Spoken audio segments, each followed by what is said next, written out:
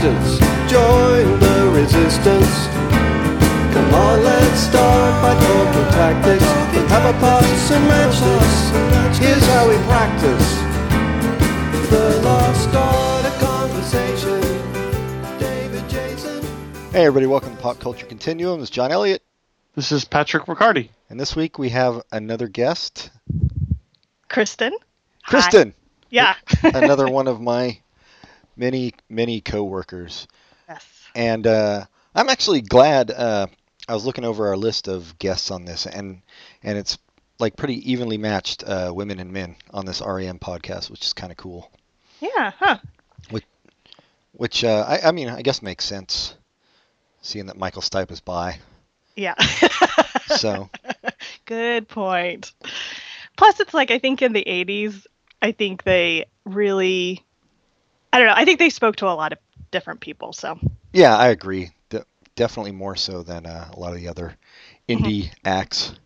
Sure. But let's start this one. I Okay. guess I'll do it this time. The top 100 singles of 1988, the year Green came out. I think now we're kind of getting more into, like I said before, where alternatives starting to make the charts. I think you should keep doing it until REM's actually on the list. Yeah, I know. I checked, and REM is not on the list for this year, 1988. Although what they did have their biggest charting single of the 80s this year. But so for 1988, some of the top 100, Faith by George Michael, actually a good song, I think. Mm-hmm. I would agree. Need You Tonight in Excess, again, I like that one. Mm-hmm. Got My Mind Set on You, George Harrison. Rick Astley, Never Gonna Give You Up. Oh, God. Blast from the past. Yeah. Sweet Child of Mine. So Emotional, Whitney Houston. Wait, is Never Gonna Give You Up the Rickroll song? Yeah. So that's more famous than any of these other songs now. Oh, yeah. And it definitely more famous than, I think George Michael's more famous for other things than Faith at this point. As like is Whitney Arrested Houston. Development. Yeah, Arrested Development. Are they doing a season 5 of that? Does anybody know? I think they're supposed to. Netflix, and then God, a I movie hope after so. that. Yeah, because that would be an even shittier ending to it than the third season. Not that the third season was bad. It was just I was just upset that they were ending it. But Yeah, no, definitely. I think their plan was to do more. But it's just so hard to get all those people together. So I guess most people are hoping that the people who are successful in that show have unsuccessful careers so they can do more Arrested Development. well, I don't think anybody's really hitting it out of the park in their careers at this point, are they? Yeah, I know. I guess before they were, but now they're not. Like Will Arnett had lots of stuff going on, and Jason Bateman had a bunch of movies, and yeah, a lot was going on. But it doesn't seem like now, so maybe they'll be more willing to do it. I don't know. Yeah, well, I think Will Arnett's show got canceled, too. Wasn't his one of the ones that got canceled this year? I don't know. I mean, I would hope so, but No, his show didn't get canceled. I don't think did it? so. Oh. It's unfortunately very popular. it's Oh. a comedy on CBS. I don't think there is any depths to which a show can sink on that network. That's You always true. have these network. I don't know what comedies, other comedies are on CBS. Are there any good ones? I don't Bang know. Theory, Two okay. Broke Girls, That's Mike and Molly. Yeah. No. Yeah. They don't have any good ones. The Millers. Yeah, the one with Anna Faris. Yeah. What else do we have on this list? Sweet Child of Mine, Guns N' Roses. So some of these are from the year before and are still on the list in 88. I might have already said that one. Heaven is a Place on Earth, Belinda Carlisle, which we all know is the exact same song as Living on a Prayer by Bon Jovi. Tiffany, could have been. I don't even know that one. Whoa. Steve Winwood, Roll With It. So yeah, we're getting into some crap now. Yeah. Wishing Well, Terrence Trent D'Arby. Oh. Got some Gloria Estefan. Ooh, The Flame, Cheap Trick when they started sucking. Oh, Get Out of My Dreams, Get Into My Car, of course. So this is what REM Green was competing with, and probably a good reason why they didn't make the top 100. Mm-hmm. I wish we could do an episode where it was just you reading lists. Oh, I wish that too, because that is one of my favorite things to do. I know people complain about listicles on social media and stuff, but I'm a sucker for lists. Oh yeah, me too. I think it's some weird form of OCD that makes me really love them. Mm-hmm. Oh, my only complaint about things online when it's a list is when you have to click to each one. Just put the whole list on one page. Yeah. It's really not difficult. I mean, I guess it must have something to do with ads or something, but... What I would prefer is if a list is on a separate page that you have to keep clicking, I prefer if I could call you and have you read it to me. You could do that, and I don't see what's stopping you. Well, I believe you wouldn't answer. You probably believe correctly. So, Kristen, we'll get to your history now then with REM. Yes. I think you told me this was like when you first really got into them, kind of around Green. So Green was... So when John initially had sent around to some of us at work, like, certain albums you guys were going to do, and I looked at Green and Monster, and I was like, that's really weird. Green was my very first album, REM album I bought, and then Monster was the last one. So it kind of bookends the start and the end. Although when I bought Green, then the second album I bought was Eponymous. And I thought, oh my God, this band is so awesome because every song on here is amazing. And then I realized, oh, it's because it's a collection. So then I start slowly going back and getting all the albums. And I think Murmur, Reckoning, Eponymous, and then Dead Letters Office were kind of like the major ones I listened to the most. And then I think Automatic for People, came out, and that has some, I think, really, really great songs on it as well. So, but yeah, so that's kind of my history. It's definitely like my high school band that I listened to a lot. And I think a lot of their sounds introduced me to new sounds that weren't necessarily on the radio at the time and got me more into music, which I thank them for. So. Yeah, that's been kind of a theme with this whole series. REM was definitely the band to get you into more non-radio friendly stuff. Mm-hmm. The Gateway Band. Exactly, the Gateway Band.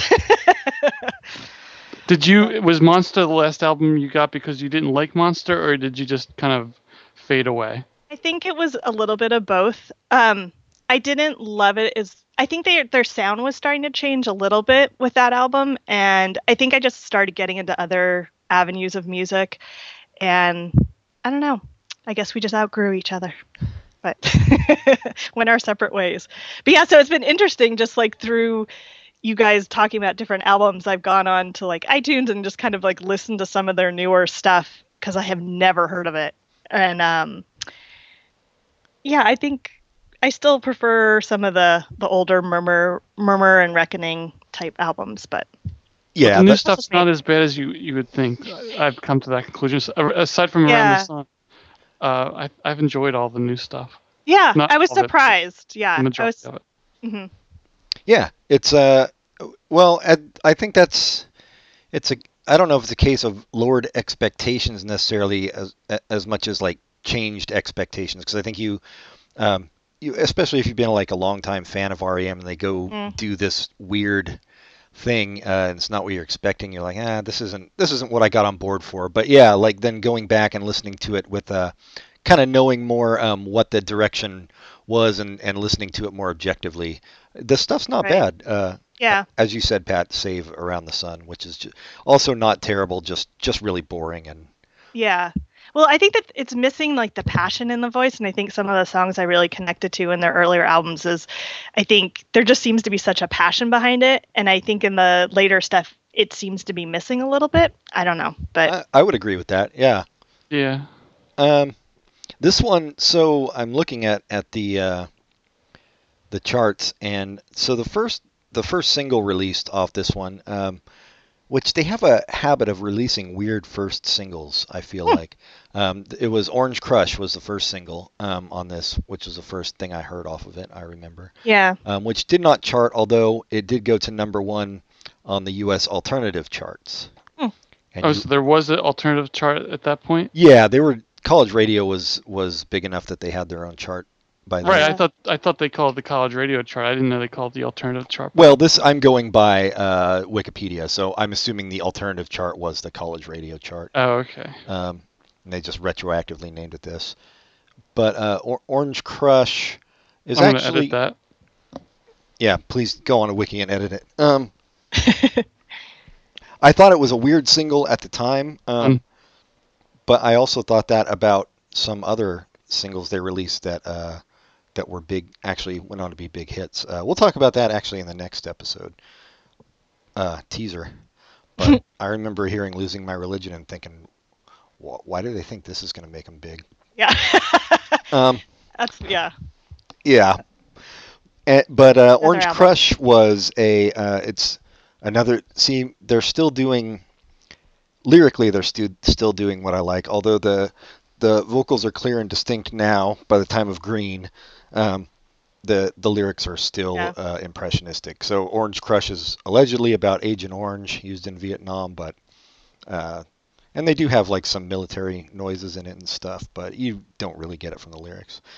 But it was one that grew on me over a long period of time. Yeah, when it came out, I hated that song. Yeah, I didn't. And I don't know why, but it's funny now listening and going back listening to the album, I was like, why did I hate it so much?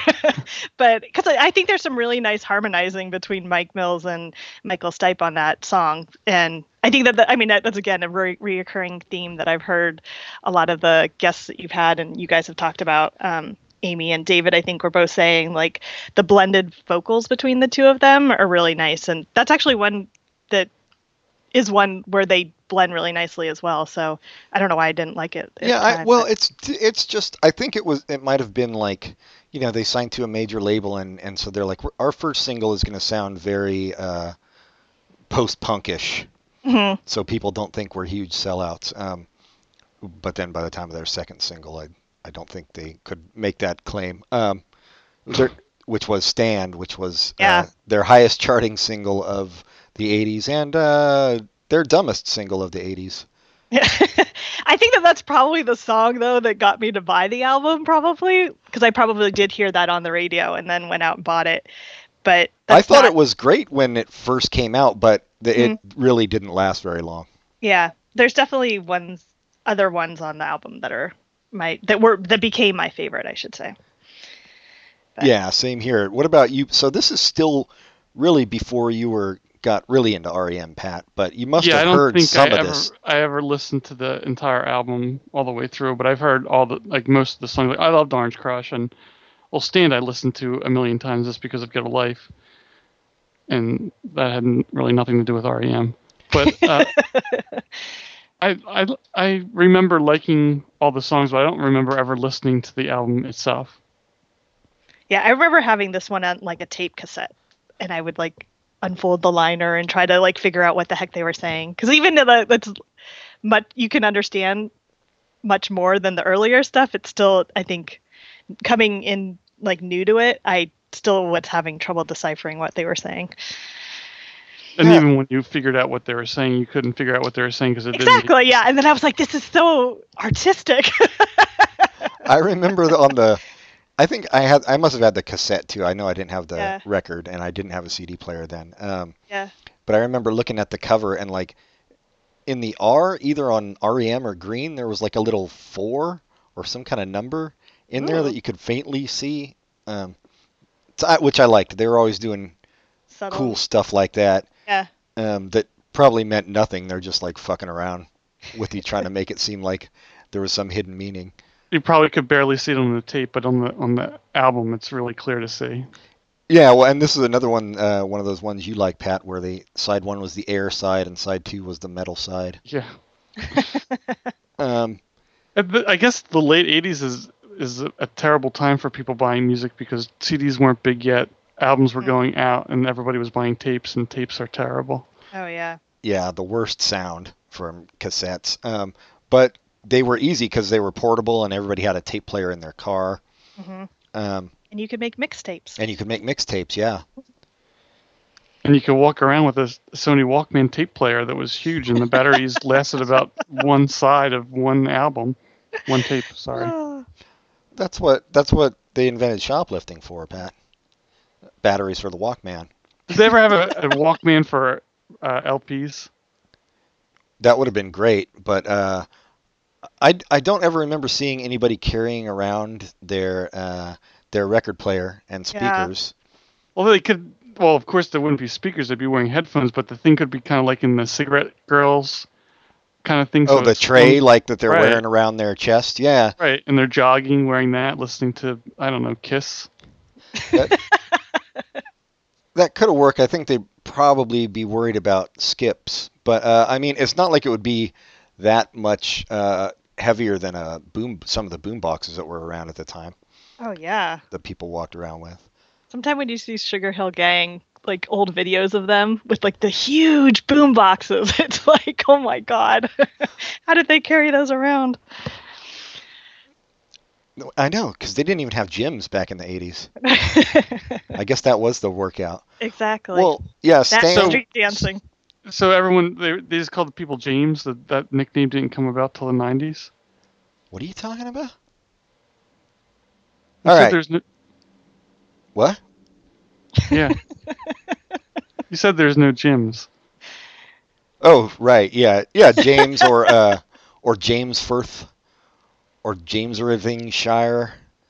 Yeah, no gyms. Good one, Pat. I know. Stand. I just. It's very immediately catchy, and this is not one of the songs we picked. I don't know why I keep going back to Stand. It's very immediately catchy, but after a while, you kind of get how dumb it is, and even the lyrics are like. So the album was released on Election Day, I think, in '88, and it was obviously an anti-Bush. If bushes were trees, the trees would be fallen. Mm-hmm. Not exactly subtle and not exactly clever lyrics, and it's got that weird wah-wah guitar solo. It's one of those songs that I feel like, you've talked about, Pat. Michael Stipe would not budge on his feelings, and I feel like this is one where he was like, nope, we are going to release that. I don't care. Well, you have to admit it cost Bush the election. True, it did Bush the first, yeah. I mean, it took 4 years, but it did. Oh, I thought he lost to Dukakis. Oh, Pat, you're slipping between Yeah. timelines again. God damn it! You need to hit yourself in the head with that ball peen hammer a few more times. I don't know that I'd find Stan as annoying as you guys if I didn't watch Get a Life, but hearing it that many times, it does get on your nerves. Well, I don't think I would have heard it quite, because I don't think I heard it on the radio or anything like that. I don't think it got overplayed that way in my radio listening, but it definitely got overplayed on that show. Well, I think it probably got overplayed by Kristen and me just from listening to the tape. Yeah. Yeah. And There's a lot. You can't just skip to the next song. Right. You actually have to like fast forward and then go back and, So it was a The lot horror more. show of tapes. I know. Kids these days, they just don't know what they have. But yeah, I don't think it's not hated Stan. It's just there were other songs on there that I preferred. yeah, it doesn't hold like to contrast with Orange Crush. It gets better over time, where Stan gets worse. Mhm. Yeah. Yes. But did you see them on this tour, Kristen? I did not. Oh. I wasn't much of a concert goer. So, because I think I was a freshman in high school in 1988. Oh so, yeah, I guess that's a bit young. Yeah, so I was a little bit young, but I don't even actually think my first concert was when I was in college, so I definitely was late to the party on those. But Let's go into first concerts. Okay. I guarantee you nobody will be as embarrassing as mine. So what was your first concert? Mine was, so I'm from the Bay Area, and I went to, Neil Young has the Bridge School event every year, the big concert, and I went to that.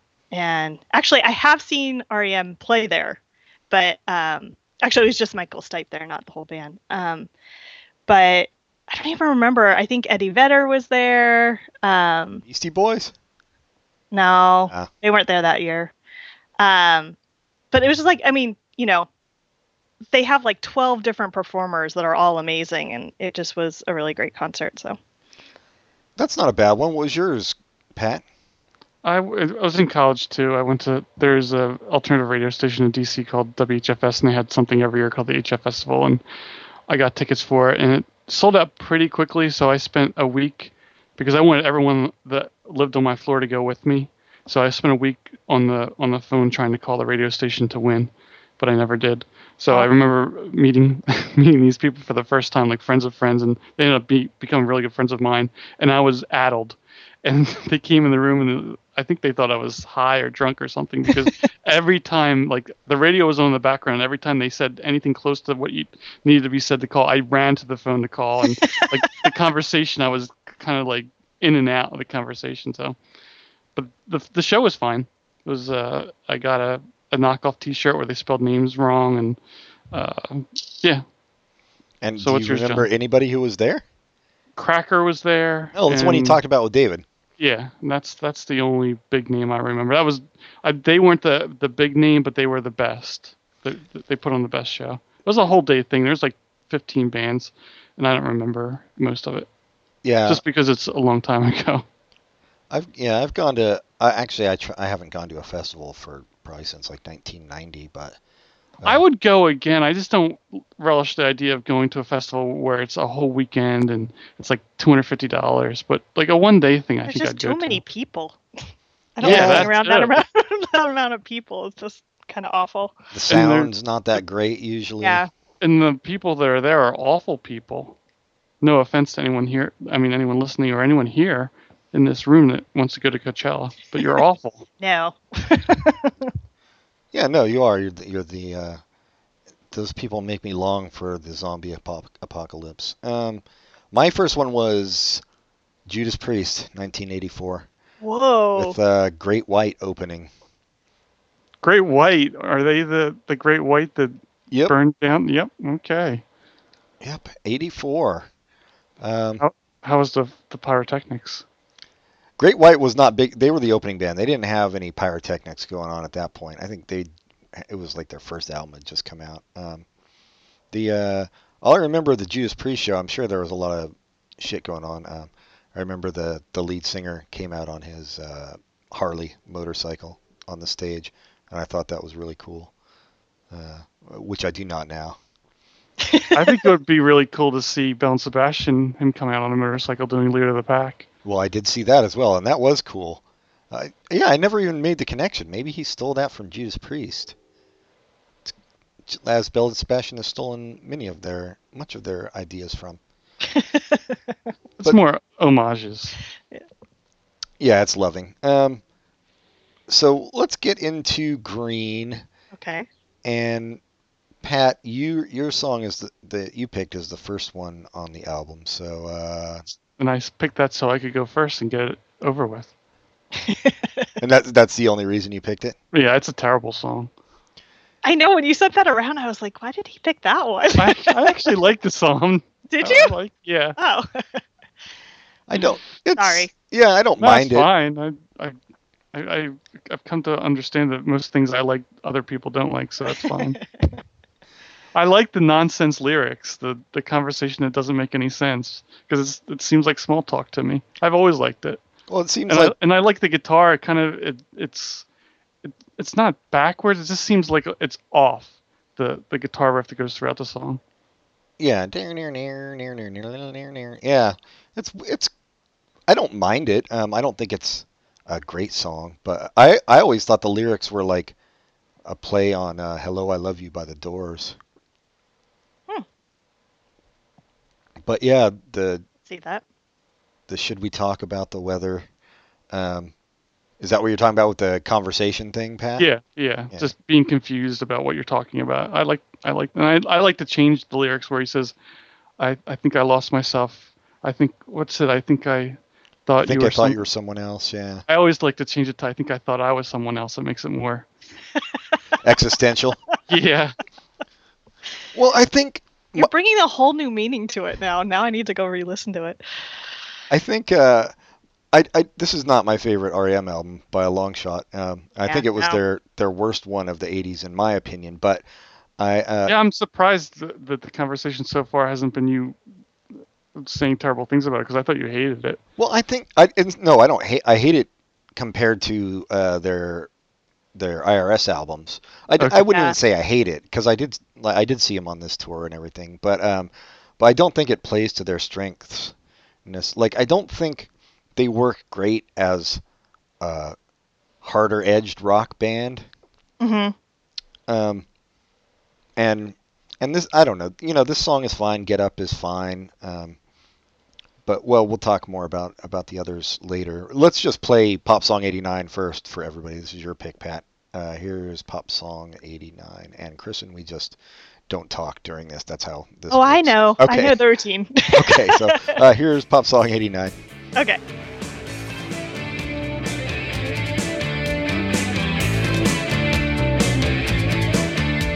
Hello, I saw you, I know you, I knew you. I think I can remember your name.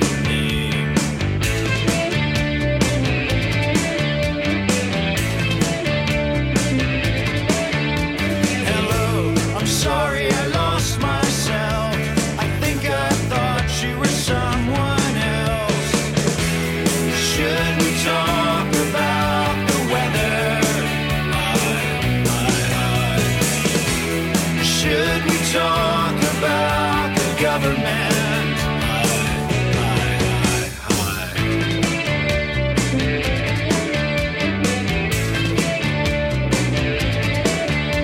Hello, how are you? I know you, I knew you. I think I can remember your name. Yeah, and your pick, Kristen, is the next one in order on the album, and in my opinion, the best song on the album. Yeah, You Are Everything. And I think this kind of speaks to all the songs that I really like of REM, which is like, Night Swimming, Try Not to Breathe, Everybody Hurts, Fall on Me. I think they're kind of like the pretty songs of REM and kind of the more ballad-esque kind. And it also has like all those harmonizing vocals between Mike Mills and Michael Stipe, which I think is so lovely. But Yeah, this is more in the class. I agree. This is playing to their strengths. You Are the Everything. This is more what I like REM for. Plus Pat? crickets. Oh yeah, and the Crickets mandolin. going. Isn't it a mandolin that they use Yep. in these two? Yeah, so Yeah. A lot of people made a big deal about Losing My Religion having a mandolin, but this song had a mandolin first, and Yeah, accordion. It's really Yeah. pretty. No mumbling. yeah. It does remind me a little bit, not just because of the crickets, but I guess because of the beauty of Night Swimming. Yeah. I think that that's definitely the grouping of songs that I like from them. But Yeah, and again, the more impressionistic lyrics still here. I can't imagine he spent a lot of time on "You're drifting off to sleep with your teeth in your mouth" as a lyric. I think he was probably just standing in front of the microphone and it came out. yeah, and it's funny. I think Pat, you were saying on one of the ones that in one of the other podcasts, like that you didn't really listen to REM with friends, and that it was kind of when you were alone. And but I feel like I have vivid memories of laying on my floor in my bedroom when I was a kid and listening it on my tape and just like replaying the song over and over and over. So it's definitely my favorite, or one of my favorites. I have two favorites on this album, but Yeah, and this album, we should say, this is when we mentioned this is I think the first time mandolin was played on an REM album, but they were starting to experiment more with this album, because I know like Bill Berry, the drummer, played bass on a few songs, let Mike Mills play accordion or keyboards or whatever. I was reading somewhere that they all played instruments that are not used to playing. Yeah. Or was that maybe that was Monster? Maybe it was both of them. No, well, it definitely was this one. I think I don't think Peter Buck had played the mandolin before trying it here. And wow. Well, when we get to my song, they switch instruments too. But yeah, when I saw him on the tour when they played this live, Bill Berry came out from behind the drum set and played bass. And Oh wow. Yeah. That's neat. Yeah. So this is my favorite on the album as well. But let's give people a taste. Here's You Are the Everything.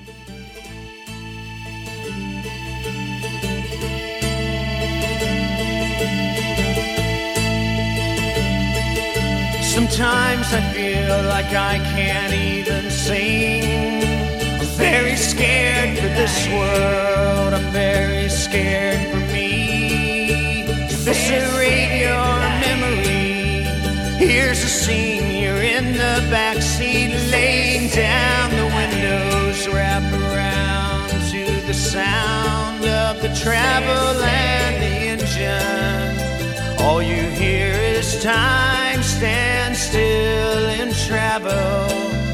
Feel such peace and absolute stillness still that doesn't end but slowly drifts into sleep. The stars are the greatest thing you've ever seen, and they're there for you alone. You are the everything. I think about this world a lot. Okay, and so before we get to mine, talk a little bit about some other stuff. So, Sure. yeah, I think like Pop Song 89 and Get Up, and just like Stan, like I liked them a lot more at first than I did later. Like they didn't have all that much staying power. Right, yeah, I would agree. And then the second side, I feel like has some like utter crap. Like Turn You Inside Out, I never really got. I didn't think it was catchy or anything, and I remember California I had no use for. Just kind of plodding and I wrote down on my notes, I remember California too long. I was like, it just kind of went on forever. yeah. But yeah, to be honest, like I don't even think I really listened to the B side of it until much later, probably till I had the CD of this and realized that there was the last track that I really like as well. Right, because it has no title and it's not listed on the Yeah, and I don't think I even knew it was on there until like years later. So, because I couldn't actually get through the second side of the tape. What were you gonna say, Pat? I forget. Oh, but I also I wanted to defend Pop Song 89. I do like how the words sound together, so I like it. So you guys said bad things. I just wanted to say there's something. no need to get defensive, man. It's all right. It's valid. Everyone can have their own opinions. Yeah, yours is just some wrong. are wrong. Yeah. But I also like, this is one of those things where I think we talked about on a previous episode too, like where a band seems to really like certain songs that I'm like, why are you still playing that? And I thought World Leader Pretend, even though it sounds more like old school REM, is kind of boring to me, but they seem to like that a lot. And Do they replay that one, like in concert and stuff? Yeah. Okay. And but one they didn't play in concert. Well, actually they played this entire album on like the very end of last night of the tour.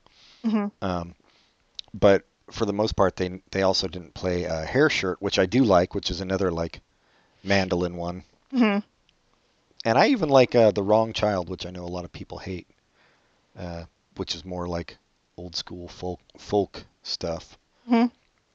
But yeah, the harder edge stuff doesn't work that well to me. But my pick was your second favorite song, the untitled one that Kristen didn't even know existed. I know, until much later. Yeah, I think just like the way the vocals that Michael has on that one, like there's just such passion in his voice. Like there's a part where he says that, to hold her and keep her strong while I'm away from here, and it's just like the way his voice is like.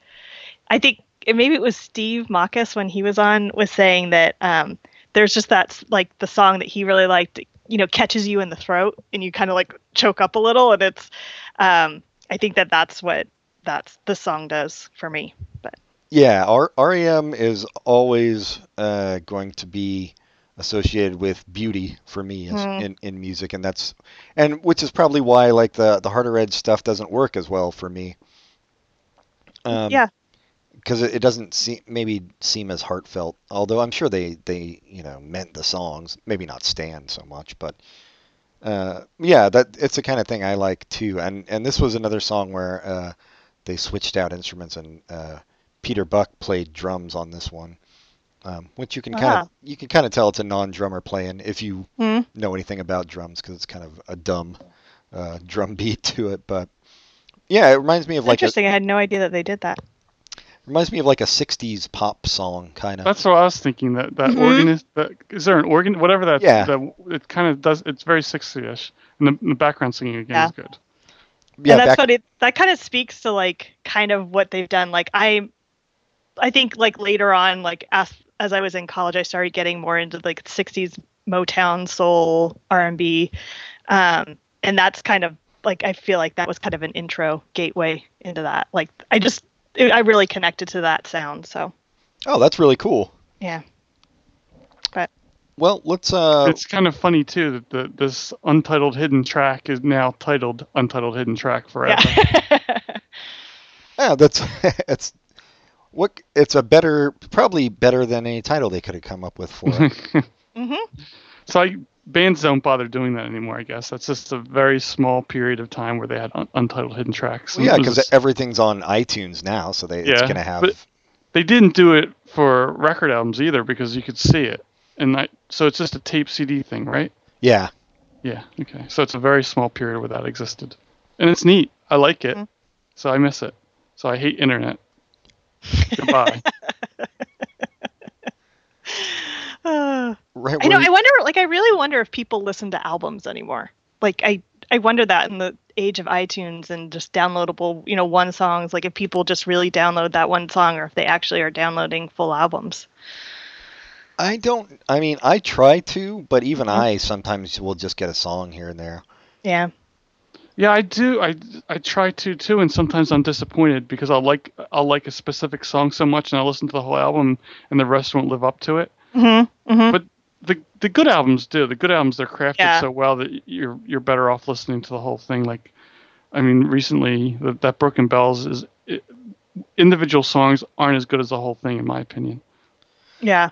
Yeah, but it's always been that way too. Like, even back then.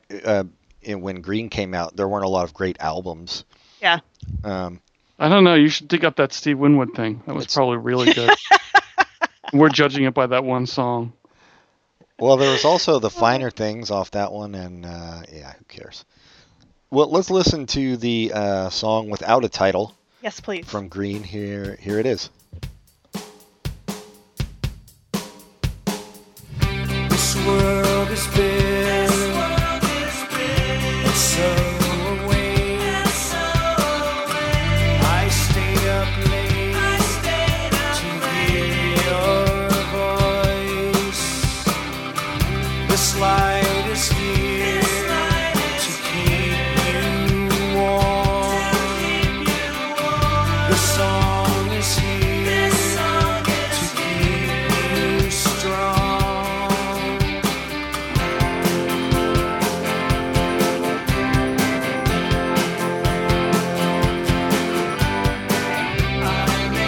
I made a list of things to say, but all I want to say, all I really want to say is and keep him strong while I'm away somewhere.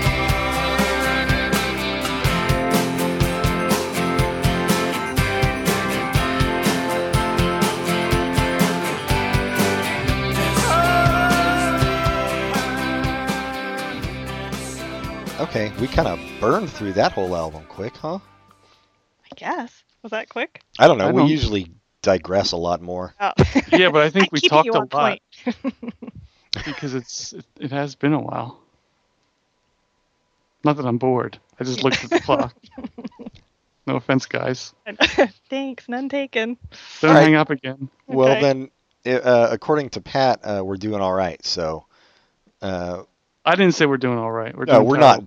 not doing. We're doing all right on time, is what. Yes. Right. Yeah. We're never doing all right. We need to do another clinical depression episode. But for now, let's take a quick break, and we'll come back and talk about Monster.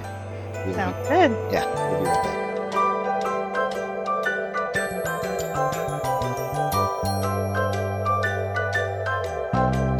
We had a comrade, a brave comrade. He could talk for whole days.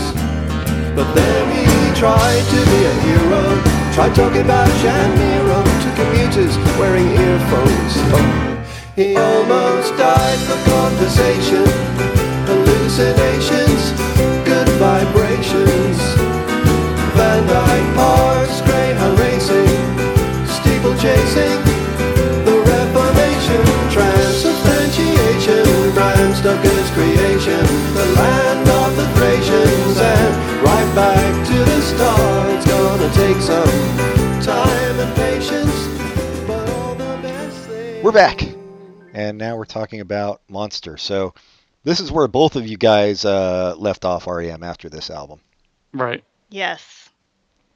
I was never big into buying albums. Like, I never followed when things were coming out, so I didn't know if a new REM was coming out or anything. I was just at the record store and I saw it, and I loved Out of Time, and I loved Automatic for the People, and I just picked it up. So it was pretty exciting. It was fun.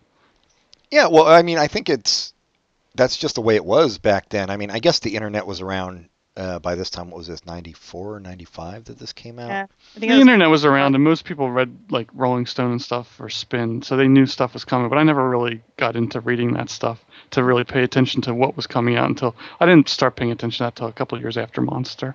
Yeah, no, this was 94. Same here. Not until really I was really into the internet when, this kind of information was more readily available. I was the same. I think I'd read something in Spin, a review, and be like, oh, this is coming out. Or I'd just go to the record store and see it. Mm-hmm. yeah. That was how you found out about releases. Well, also back they would then. start, they would play whatever the first song, The off the single, album. yeah. Yeah, on the radio and I, like you, John, I listened to Live 105. So usually, like in that era when it was modern rock, they would always kind of preview the songs that were coming out, so you knew an album was coming out. But Yeah, true. Man. R.I.P. Live 105. I know, seriously. I remember coming back from college and being like, "What happened?" Yeah, What I is mean, it now? It's still around. It's still Live 105. It's just terrible. Yeah. Oh, they it's still the same format, but they play terrible songs. Yeah, well, they play like, I don't know, Linkin Park and shit like that. Yeah. Now. I don't know what happened. But yeah, back in the day, it was, REM, The Cure, The Smiths, New Order. Mhm.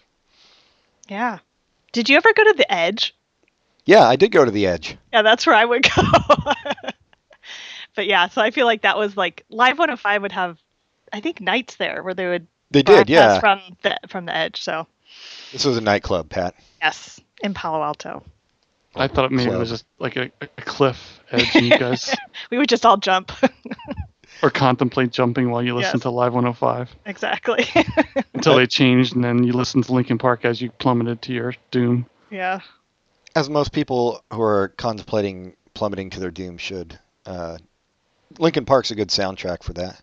I've never heard a Linkin Park song, so I can't really say bad things about I it. know. I Well, can't- they say, like, most people, like, when they talk to survivors of people who jump off the Golden Gate Bridge and stuff, they say, like, once people jump, they start regretting it immediately. But I think if you're listening to Linkin Park, then you're going to be pretty sure of your choice.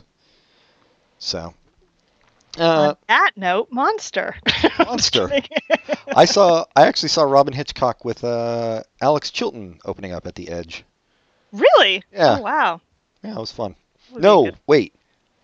Yeah, the Edge. The Stone was in San Francisco, right? That was like Ooh, I didn't even know this. I think it was a punk club back in the day, but it's been gone for a long time. Yeah, I saw that. Wait, at the Edge. there's a popular club in Palo Alto, so people from San Francisco had to go all the way out there to it? Yeah, it's not that bad a drive. Yeah. It Well, just also, seems- like, I was in the South Bay, so, like, towards San Jose, so you would drive up the peninsula. Okay. So it was, like, halfway between San Jose and San Francisco. Yeah. Just closer. Yeah, when you're 18, you don't give a shit. Yeah. And it was, like, an 18 under place, so you could get in. Yeah. I wasn't 18, but I could get in. But Yeah, Monster. It's another one where I feel like it's not as bad as an album as apparently a lot of people think, but it's another one that doesn't really play to their strengths, in my opinion. yeah, there's only a couple on here that I like. But yeah, and it wasn't that I hated it at the time. I just remember thinking, like, this just isn't necessarily the songs I want to be listening to now. I think my musical taste was starting to evolve or change a little bit. So Yeah. Yeah, I agree, but like I remember for a while going to Amoeba Records, and you would see like in the used REM bin there would be like 5,000 copies of Monster. yeah, And they were all like $1.99 or something. it's so different from their early stuff, like Murmur and Reckoning. Like, it just isn't. I mean, it obviously sounds like the same band because they have a very distinct sound, but it just really is different musically, and lyrically. So Yeah, and it's strange because it was #1 album on the U.S. charts, but I guess a lot of people changed their Well, mind. That's why I was filling up the things at Amoeba Records. So everybody bought it and everyone got rid of it. yeah. Yeah, they got a little sick of it. But I liked it. I'm glad I bought it, and I've enjoyed re-listening to it now. I like a lot of the songs. It's funny the two you picked aren't the two you guys picked, or the three you guys picked wouldn't be the ones I would have picked out, but I still like them. Yeah, well, I think again, the big rock sound is not what they're best at, and I think a lot of the stuff is kind of more. It's not even like energetic rock stuff. It's kind of mid-tempo, but with just like a lot of distorted guitars. Yeah, and I usually don't like distorted guitars, but the way they do distorted guitars, I enjoy. Really? Well, Yeah. I just think, well, like, what's the Frequency Kenneth, and then Crush with Eyeliner is actually pretty good. And then they've got, like, a couple of real boners, in my opinion. King of Comedy and I Don't Sleep, I Dream. Yeah. So when you say boner, you think it's a bad thing? At my age, yeah. Interesting. Just one more thing to deal with in my day. And then they pick up a little. But then I remember Bang and Blame was a single, and I always thought that was kind of boring. Yeah, I didn't like that song. Yeah, I don't care for it. Mhm. But you know what? On re-listening, a song that, much like you with the untitled song on Green, Kristen, that I didn't even really remember what I was listening to, I liked was You, the last song, because it's kind of like it's like a psychedelic rock song, the sound of it to me. Mhm. And do you remember that one, Pat? I'm not sure. No impression, really? Yeah. But Yeah. it seems like the songs go all over the place. Like I think- it seemed like yeah. they're trying out a bunch of different things at once. See, it sounds kind of mostly of a piece to me, and I think it's just because Really? of the distortion on the guitars. Yeah. But Tongue doesn't have the distortion. No, then that's well, we'll get to that. Yeah. Sorry, I didn't mean to jump ahead. I know how you like to talk about one thing and one thing only. Such a boner, dude. Thank you. Yeah, we're coming at that from different angles, I guess. But your pick, Pat, was the song for the ages from this album, I guess, which I still like. And I didn't know how much they liked it. The band likes this song a lot. I think it's the only one from this album they've like kept in heavy rotation on playing that's live and stuff. Playing live on every single best of. It's always on there, and I like it a lot because of the sound. I like the sound. I like the guitar distortion. I like the title a lot too, with the whole Dan Rather connection, and just like the song. Yeah, I don't know if you guys remember when Letterman had REM on and they had Dan Rather come out and sing "What's the Frequency, Kenneth" with them. No. Really? Oh my Yeah. God, that's awesome. That's got to be on YouTube, so you should go find Yeah, it. It's pretty for hilarious. sure. I know that this was one of the songs that I remember at the time I liked, but then I kind of got sick of because it was getting so much play. And then I started not liking it. But then now re-listening to the album, I was like, no, it's a good song. It still holds up. So It does, yeah. And I'm not trying to sound cool or anything, but I was honestly not listening to the radio at all by this point, at this Yeah. point in my life. So like, I wasn't, anything that was getting overplayed was only getting overplayed because I was overplaying it myself. yeah, Good good to have that control sometimes. John, yeah. that really made you sound cool, like Fonzie.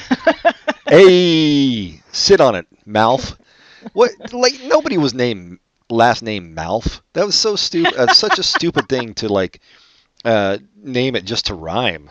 Was that his last name, Ralph Malf? Malf, He was yeah. Mal? So yeah, Oh, that was dumb. Well, look, you know what? We haven't done this before, but why not break with tradition? I'm going to look at the top 100 singles of '94, even though right. Alternative was on the charts by this point. But #1 for the year was The Sign, Ace of Base.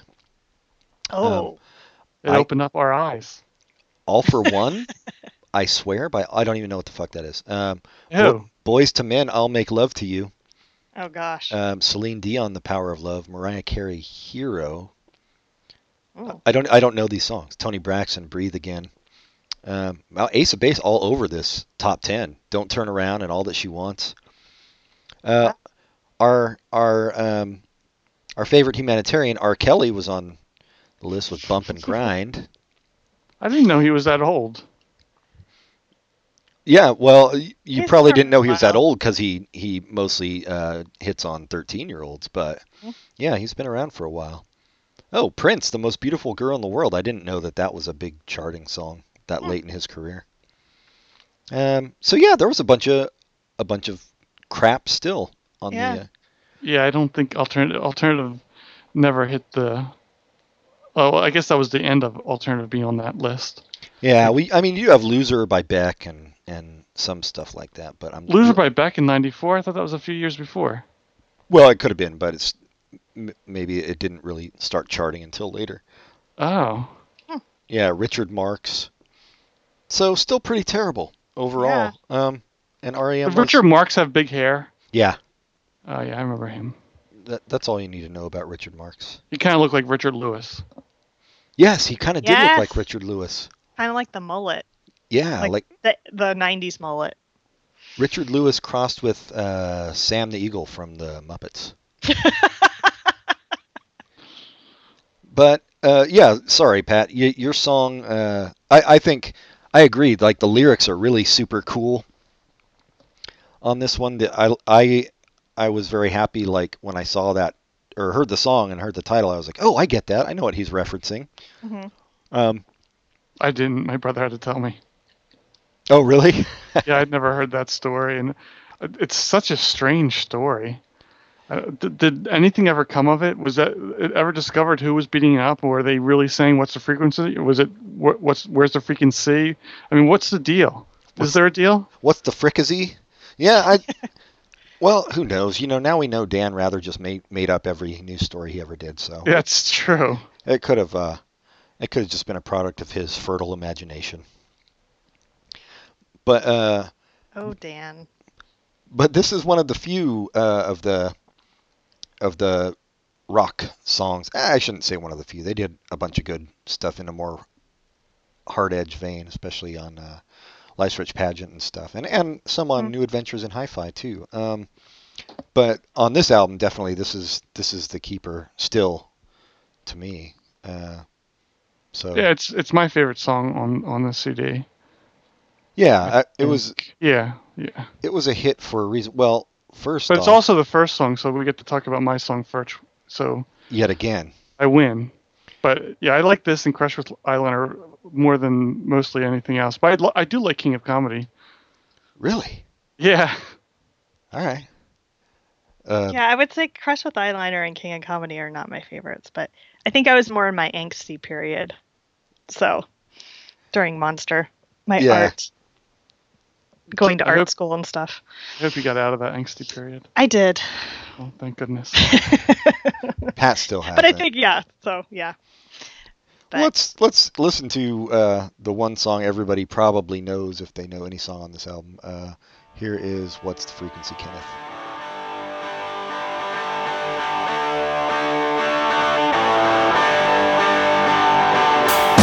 What's the frequency, Kenneth? This your been so drained.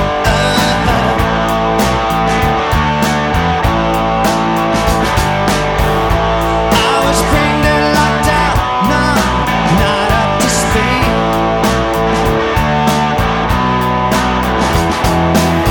I thought I picked you, idiot stream. Tunnel passion from the outside of the screen. I never understood the frequency of love. You won't expect this if I got all that sound of love.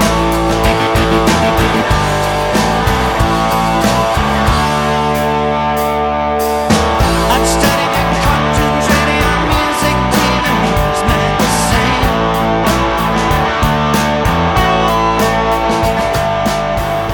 Would you say withdraw and discuss? All right, and so next up is who is? Oh, it's you, Kristen. is it me? Yeah. So I couldn't actually forgot which one we're doing for me on this one. Is it Strange Currencies. Okay, yeah. So you mentioned before you liked Everybody Hurts. I do not like Everybody Hurts. But we'll get You to that don't? on a. Oh, wow. I was not in my angsty period when that song came Yeah. out, so no. So this is basically a rewrite of Everybody Hurts, but better, in my opinion. Yeah, I would agree. But yeah, I guess, this and Let Me In are kind of my two favorites on this album. And I don't know, it's kind of like, the other songs where it kind of falls into that category of, I think it's a really pretty song, and just like the vocals on it. So Yeah, I agree. This was, well, I guess it started earlier, probably on Automatic for the People, but Michael Stipe, we've talked about a little bit, started getting more like soulful in his delivery around this time, and it works really well for this song. yeah. Yeah, I like this one a lot too. What about you, Pat? Well, I like the song. It's very pretty, but the lyrics are kind of creepy. They're And creepy? Yeah, it's like, doesn't it seem like he's stalking somebody? Kind of. But it makes me, like, I was reading about them putting this together, and Michael Stipe said every song is written from a character. Like, all the songs are not like first person. He came up with a character for each song, and that's who's singing the song. So he just wanted to remove himself. So I guess he wrote this creepily on purpose. So it's kind of like a Every Breath You Take type thing, where probably a lot of people play it at weddings and stuff, not realizing. I don't know that REM gets played at weddings very often, but I don't go to many weddings. Yeah, you'd probably be surprised. But people do play dumb songs at weddings, like With or Without You and Stand. And Stand, yeah. Yeah. When they're marching down the aisle. That was like a big dance school, or like, your high school dance type song. Stand? Yes. At least at my school. But that's because you were picking out the songs. No, I was not, unfortunately. Sounds like a pretty white school. It playing was. Stand. Yes, it was. Well, I remember like junior high dances I went, and they would play like 38 Special and stuff to dance to. I was like, what the fuck? Really? Yeah. Wow. Yeah, but yeah, I get that he's writing from a character. Like the song right before it, Star 69, is kind of a weird song too. Like it's about some guy getting a call from his arsonist acquaintance or something, and I don't know, it's very weird. Mm-hmm. But well, even like, I think, Pat, you were mentioning again in one of the previous podcasts about how, like, was it in one of the tours where he had the black or navy blue band across his eyes, and so you can kind of see him getting like theatrically also into like a character for each album as well. So it would make sense. Yeah, well, we'll let listeners make up their own mind if Michael Stipe's a creeper or if he's just playing a character. I'm surprised R. Kelly hasn't tried that excuse yet. But here, let's listen to Kristen's pick, Strange Currencies.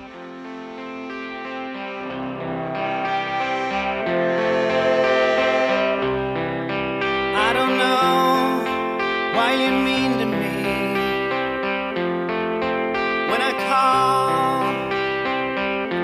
on the telephone. And I don't know what you mean to me, but I want to turn you on, turn you up, figure you out. I want to take you on. These words, you will be mine. These words, you will be mine all the time. The fool might be. Okay, and my pick is the very next song on the album, Tongue, which I liked, which you kind of started getting into, Pat, because it's a departure in sound from the rest of the album. The rest of the album, anything they've ever done, isn't it? I mean, I can't think of anything he's doing falsetto or Yeah, Yeah. he's doing that. It's kind of, yeah, this is when you said they kind of got you into like 60s Motown and stuff, Yeah. Kristen. You can definitely hear that on this song too. Yeah. I really like this song as well. Me too, and we should mention that this song or this album, maybe because they were trying for the rock swagger type album. They also sing a lot more directly about sex on this album than they ever had previously. This song seems very sexual to me. And he said the point of view is a woman's point of view. He's singing as a woman. Oh, okay, that makes sense. Oh yeah. I guess. And yeah, even in one of the Boner songs, "I Don't Sleep, I Dream," it's got the "Do you give good head" line. Different for REM. Yeah. But yeah, I really. Who knows? Maybe back in the early days, that's what he was mumbling. Yeah. That's true. Could be. We just didn't know. We didn't hear it. It was all like Motley Crue lyrics. Yeah. Just mumbled. Yeah, no, this one you're right. It's different from anything they had done before, which is one reason I like him, and it's catchy too. And I like his falsetto voice for the whole song. But so yeah, let's listen to Tongue. Here you go.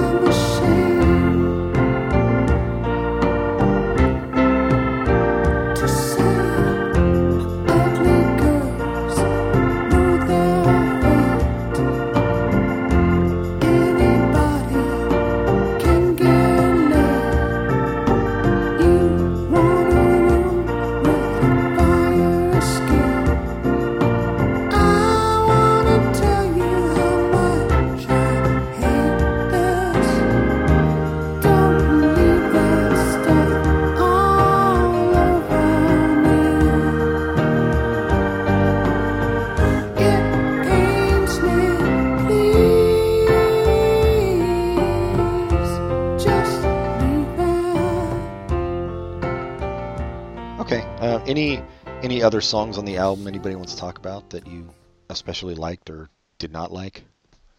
I really like "Let Me In" as well. I think I don't know what it is about that one, but it's just like it's kind of like it gets me in this like kind of you're in like the I don't know. It's like it has an energy to it that's again it's angsty, but it's I don't know. It's really compelling to me. So. Yeah, like I like the guitars kind of overshadow his voice, but his voice is still really pretty, and the lyrics are interesting. Yeah, it's good. Yeah, super distorted guitar on this one. Yeah, and but when I saw him play it live on their last tour that they did you go see him on the last tour, Kristen? I did see him on this Monster tour. Oh, you saw him on this? Yeah. Not the very last tour. No, yeah. No, I didn't see them then. Did you? Yeah, I saw. Oh my God, that's cool. They played this on like piano with acoustic guitars, so it was interesting. Wow. Yeah, that's fun. Yeah, but so this one was "Let Me In" was about River Phoenix and Kurt Cobain dying. Yeah. Oh, I didn't know. I had just read Kurt Cobain. I didn't know River Phoenix too. Yeah, because Michael Stipe was friends with him as well, I guess. Friends or murderer? Well, who knows? It depends on whether he was playing a character or not. Which character he was in. In this song, he's playing the character of friend. But yeah, it's a Ross or Rachel. I don't know why you think those are the only two friends, Pat. We've had this conversation many times before. There was also Joey, there was Phoebe, there was Huey, Dewey, and Louie. I thought it was Ross and Rachel, and the rest of the cast were acquaintances. Mr. Potter. Friends was directly referencing Ross and Rachel. Mr. Potter. You misunderstood the entire thrust of the show. There was Gunter, one of the great friends. Chrissy Hind, one of the friends. And Newman, let's not forget. Frank and Estelle. Newman. I'm just busy reworking the entire Harry Potter series where he's living in a huge apartment in New York City with a bunch of 30-something. Why wouldn't he after defeating Voldemort? No, this is from the beginning. They have him living in a closet as well. So they have in Monica's closet that no one was ever allowed to open. Oh, yes, so that's it. I didn't know there was such a thing.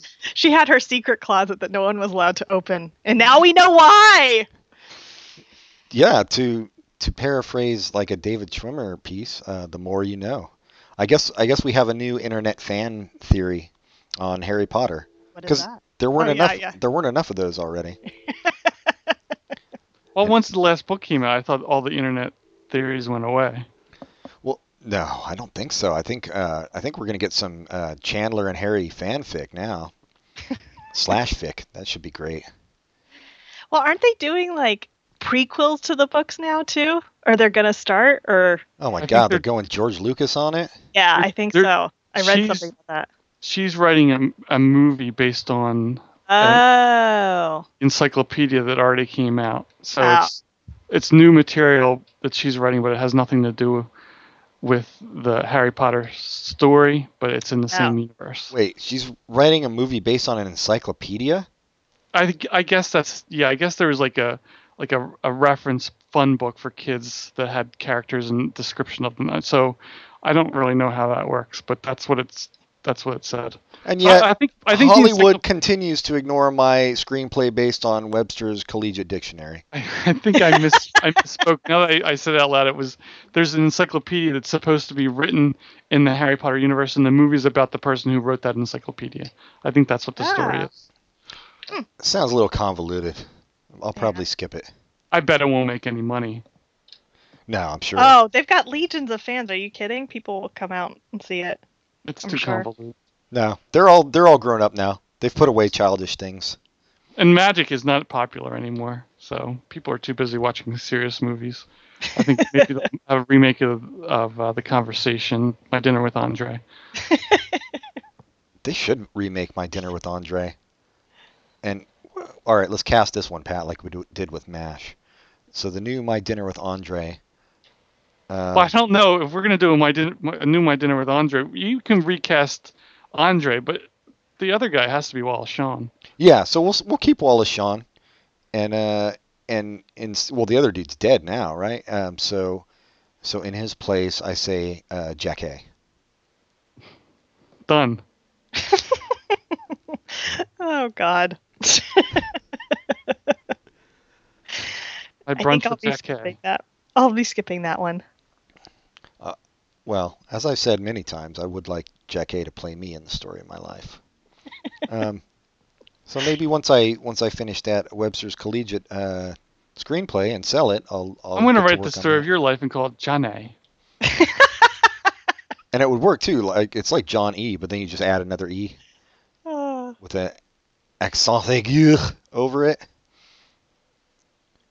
Anyway, did we ever get any contracts or anything about our recasting of MASH?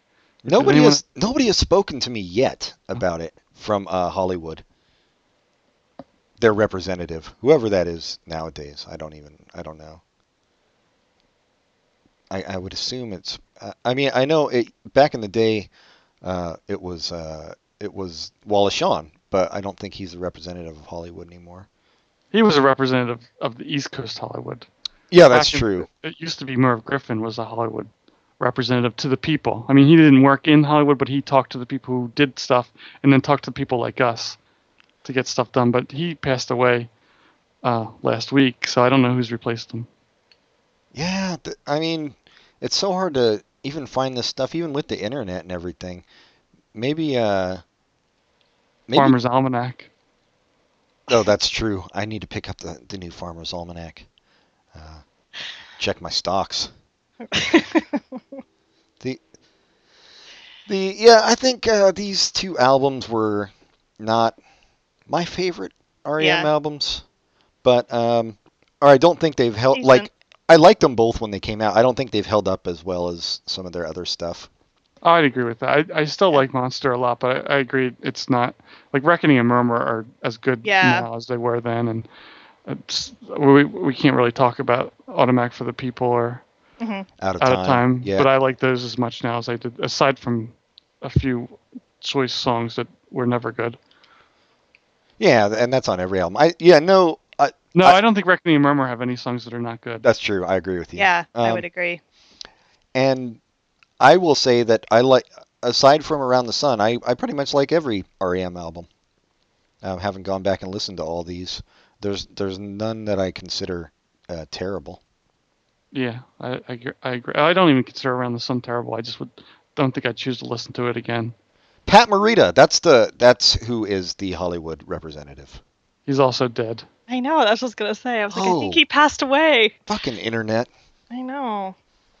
Man, get this shit. I need to get on Twitter. That's probably where it's all happening. When he was alive, he did have a good Twitter account. He kind of combined his Karate Kid character with the character from Happy Days. And he had all kinds of wax on advice, but he used to tell it in like a funny accent. Yeah, or it was like Russian 50s accent. Wax on, wax off, not all men. Oh, Pat. Wait, I didn't even know Pat Morita was dead. Is Al Molinaro dead too? Who's that? Well, I can't remember if he came before or after. He came after. Oh, he came after Alfred. Was that Pat Morita's name on Happy Days? Arnold. Arnold, yeah, Arnold's place. It doesn't. Yeah, I guess it doesn't. It's bad luck to open a diner in 1950s Milwaukee. Or nowadays Milwaukee. People in Wisconsin are very health conscious, so you want to open a smoothie bar. Yeah, I guess so. They are very health conscious there. Hate cheese. Mm-hmm. Beer? No. I will never go there then. Wait, do you drink beer, Kristen? Well, no, I like cheese. Oh. Well, everybody likes cheese. I know. Even vegans. That's true. No, I drink beer sometimes, but not. I'm not an aficionado, but I'm not an aficionado on much. But what were you saying, Pat?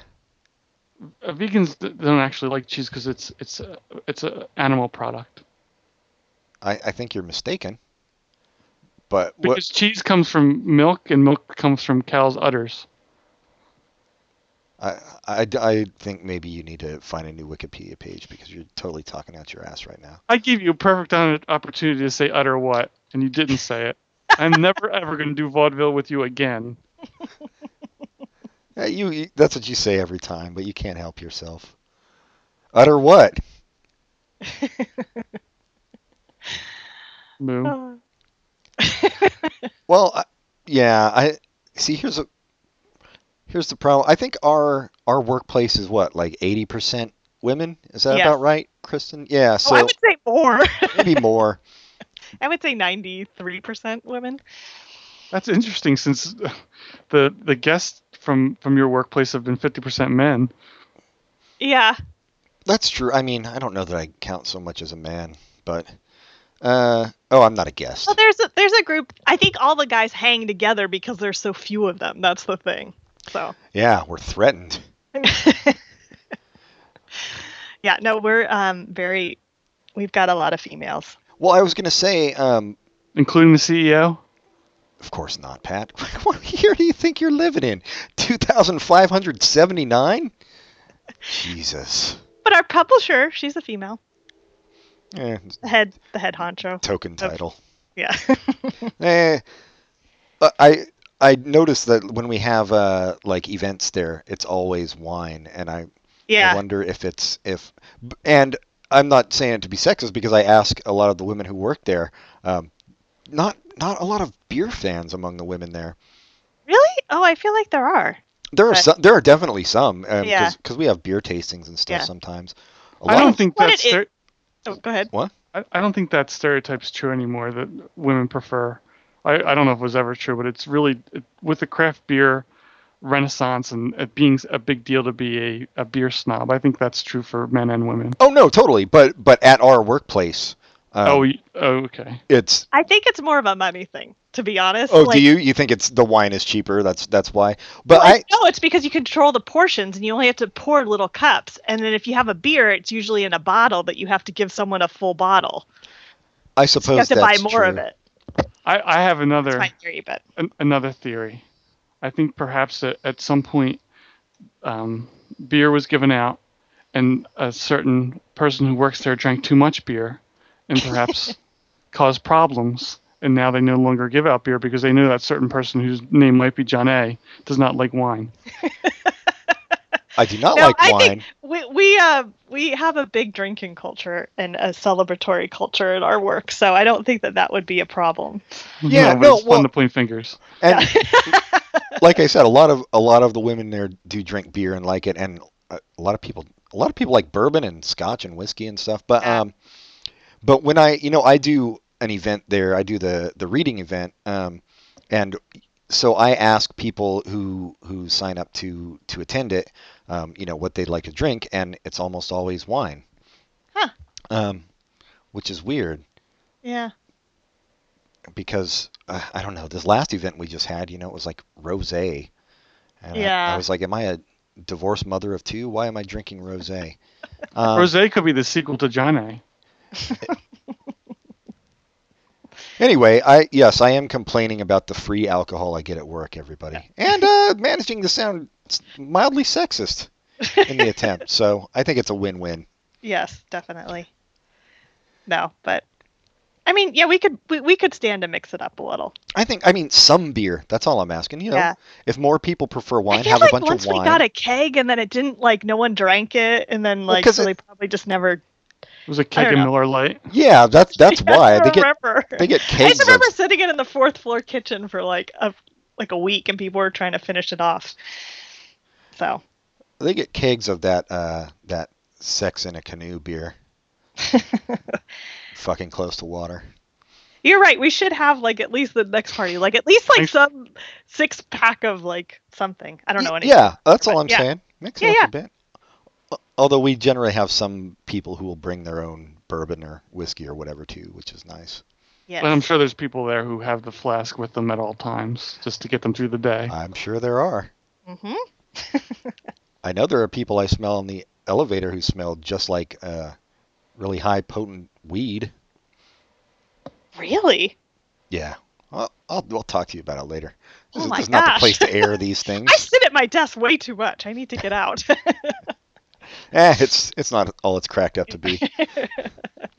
We only Oh. have one elevator right now that works, so I stay inside as much as possible. So Yes, Pat?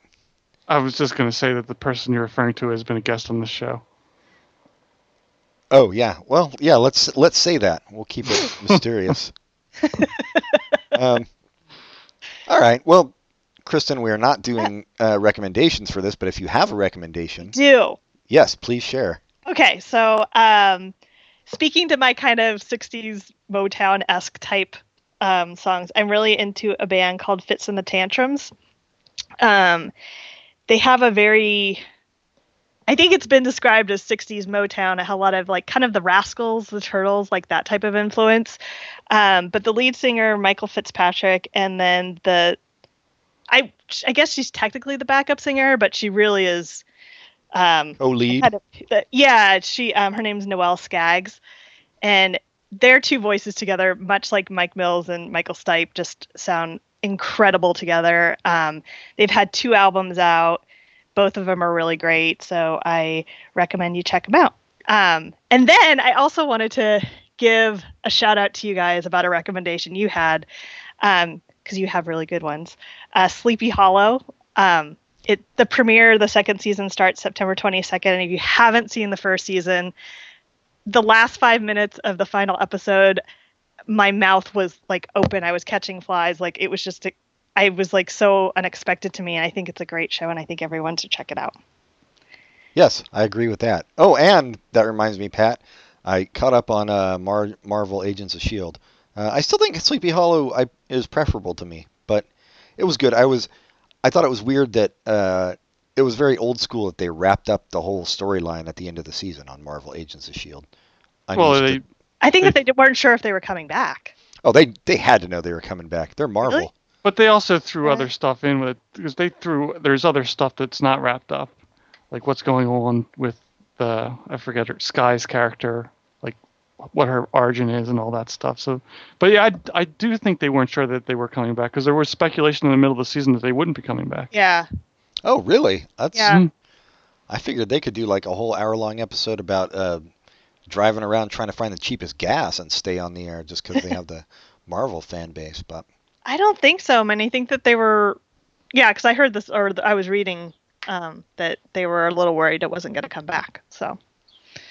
But, all I know is Dad's is not coming back, so my faith in humanity has been restored until this next season starts. I thought PBS picked it up though.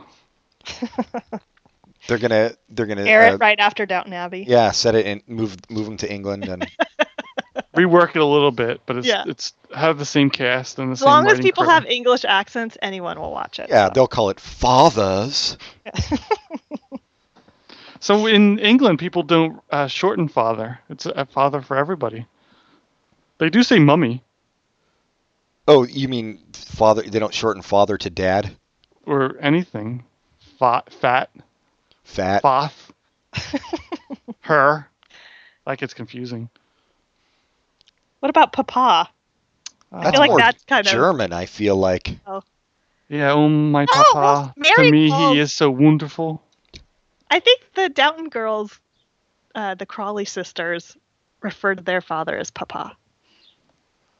Just saying. Did somebody swallow a bird?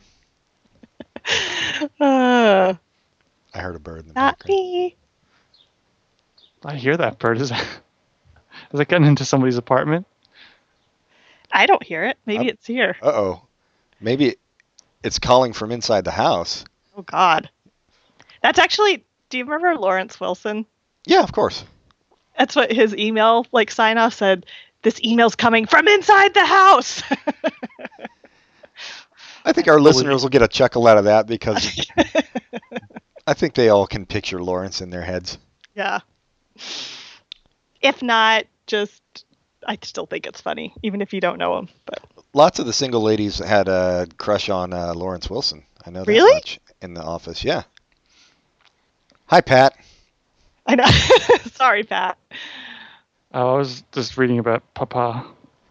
And German. No? No, just certain papas throughout history. Hitler's papa. Churchill's papa. Papa John's. Mary Papa Poppins papa. Murphy's. Did you guys ever see The Secret Life of Walter Mitty? No. No, neither version. It was really good. I think it was a very The Ben Stiller movie was good. Yeah, it was. Well, I liked it. That's good. I like to see I- Adam Scott being in something good. Yeah, no, I saw it on the plane, so this could it could be because of the It whole. was plain good, at least then. Yeah, no, but it was really. I don't know. I actually really liked it. I ended up watching it again after, but So you took another flight specifically just to watch the movie? no. I watched it coming home from New York, and then I rented. Humble brag. Yeah, you don't live in New York. Lucky. But I get to go to there for work sometimes. So, but I don't know. It was really good. But they had this one scene where, because Shirley MacLaine plays his mother, and his father dies years prior, and she's like, I always thought it was sad that you had to go to work at some place after your father died that had a father in the title. And he was like, Papa John's? And he was like, I didn't ever really think of that comparison because I didn't call Dad Papa. But I don't know. Nobody. Anyways. Nobody. If I had heard some kid calling their dad Papa, I would have run screaming in the other direction. I think. Why? I don't know. It sounds very antiquated or I could see old that, world. but why would that make you run away screaming? Did you think they were ghosts? Probably. In the 1900s? Who It knows? sounds Southern to me too. Maybe Papa would be Southern. I don't know. I consider Pa Southern. Oh yeah, I consider that Little House on the Prairie. That's true. Pa.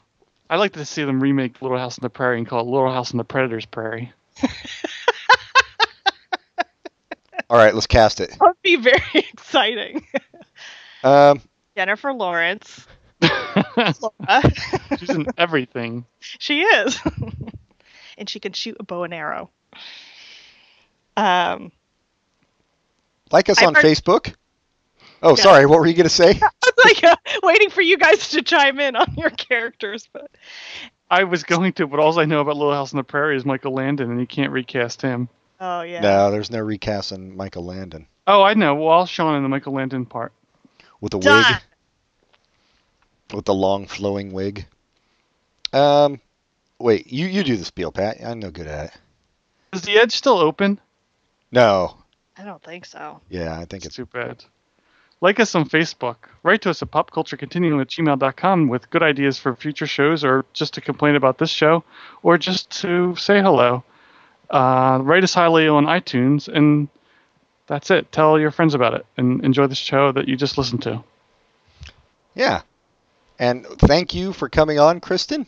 You're welcome. Yeah, This was you're fun. great. Thanks a lot. You should come again for a non-REM episode. Come up with your own Okay. idea. My idea was already taken because you guys already talked about the X-Files, and that's the only thing I know like a lot about. So You don't have to know a lot about. I mean, Okay. I would be willing to do a Walter Mitty versus Walter Mitty episode if you're interested. I was going to say, you know a Right. lot about Walter Mitty. I know. All right. Well, I'll think up a topic and then email you guys. So We could do the I just- short story versus the movie. Yeah, well, he just gave you an idea, so okay, thanks for what's your saying no to problem? it. let's do it. Let's do it. Sorry, let's do it. All right.